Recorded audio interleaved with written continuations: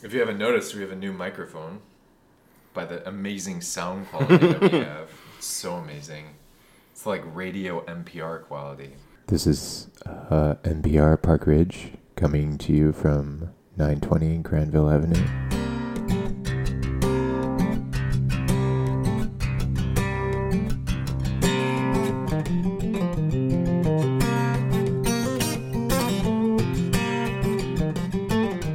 All right, I got a question for you. Yeah. When you were a kid, what did you want to be when you grew up? I wanted to be Indiana Jones. You want to think about it for a second? No, I know exactly. I still want to be Indiana Jones. Did you want me to think about it? Ponder it? No, I think Oh, it's okay. great that you actually had an answer so quickly. But what about Indiana Jones? Indiana Jones is a professor or an explorer or something? Everything. So basically, I wanted to be a guy who goes on adventures. I Okay. wanted to go on adventures. I wanted to save the world, find amazing hidden artifacts, just be able to have these amazing stories that I come back with, marry some kind of beautiful gypsy woman. Did Indiana Jones do that? Maybe. But that was in But part of your just plan. to go on these adventures, and yeah, I just loved Indiana Jones and I wanted to be him. And then what happened with that? It wasn't realistic. Okay. They didn't have a major at University of Illinois to be an adventurer or an explorer. When I was growing up, I wanted to be a doctor. And I had mentioned this before, but last night we were talking about this. Yeah. The reason I wanted to be a doctor is so I could be rich and well respected, and people would look to me for help. Yeah. That's a great thing. But then I sort of realized through a lot of different life circumstances that wasn't going to happen. And so that expectation from my life had to dissipate, had to, in a way, die.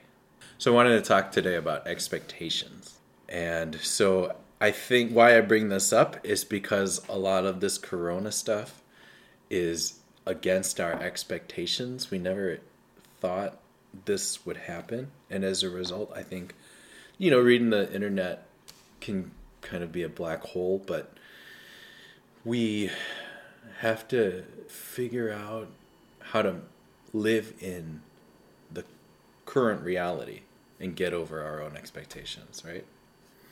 So a line I heard recently was, expectation is the seed of resentment. Expectation is the seed of Yeah, resentment. Wow. SEED Yeah. is the seed of resentment. So if we're not careful, we might be ruled by our own expectations and not be able to cope with the current reality.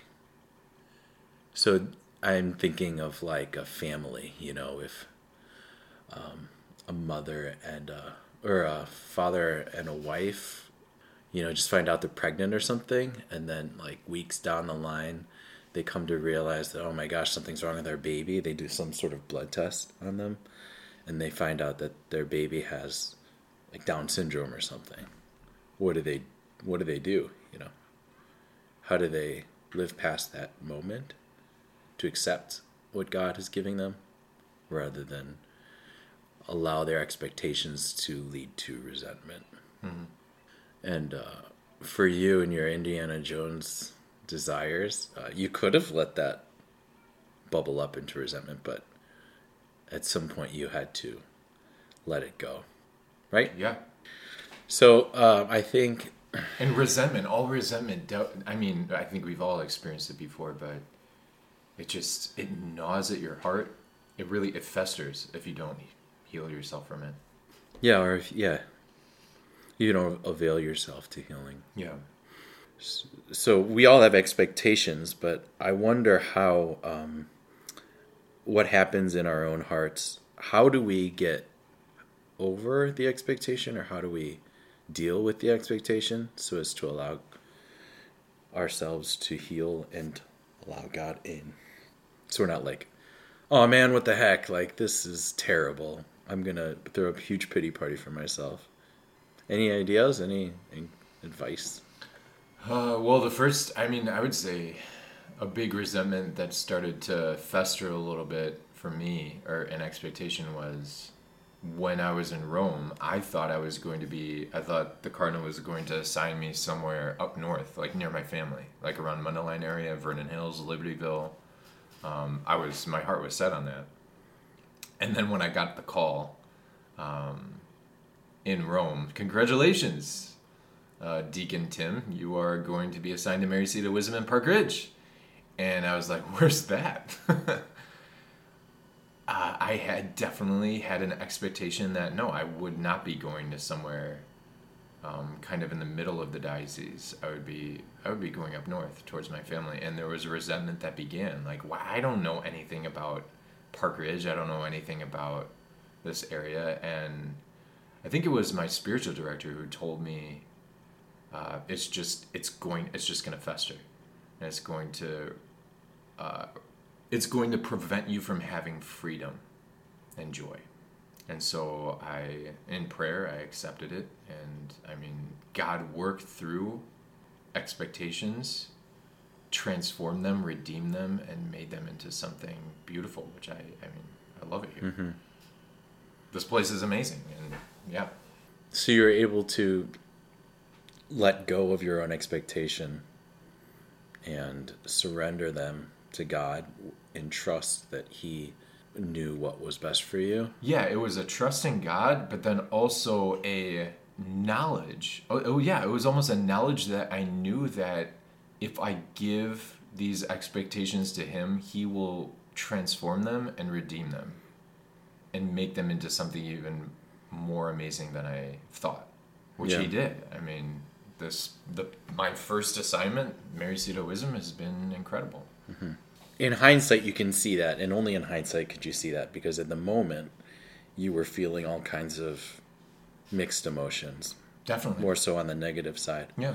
So, in my mind, I always go to like parents who have very high expectations of their children, and for some reason or another, their children don't meet them.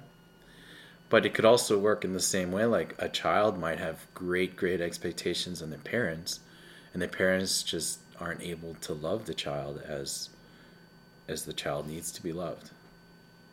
And that's where I think the faith, that's where God wants to meet both the parent, this hypothetical parent, or this hypothetical child.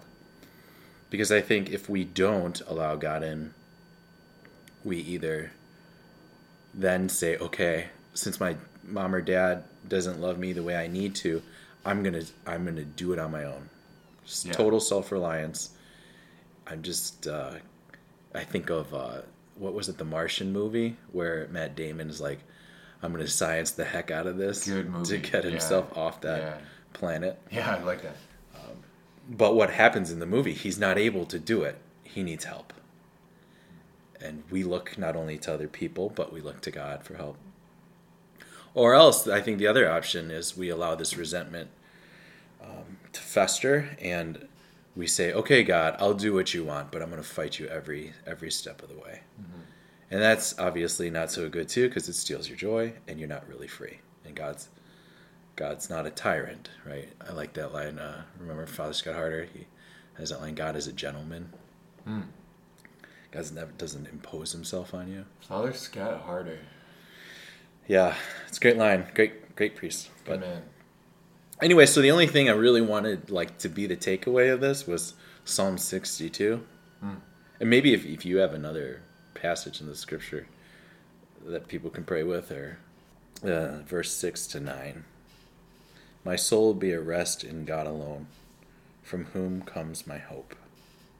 God alone is my rock and my salvation. My fortress, I shall not fall. My deliverance and honor are with God. My strong rock, my refuge is with God. Trust God at all times, my people. Pour out your hearts to God, our refuge. Mary Seat Quarantined is a Mary Seat of Wisdom dynamic original podcast.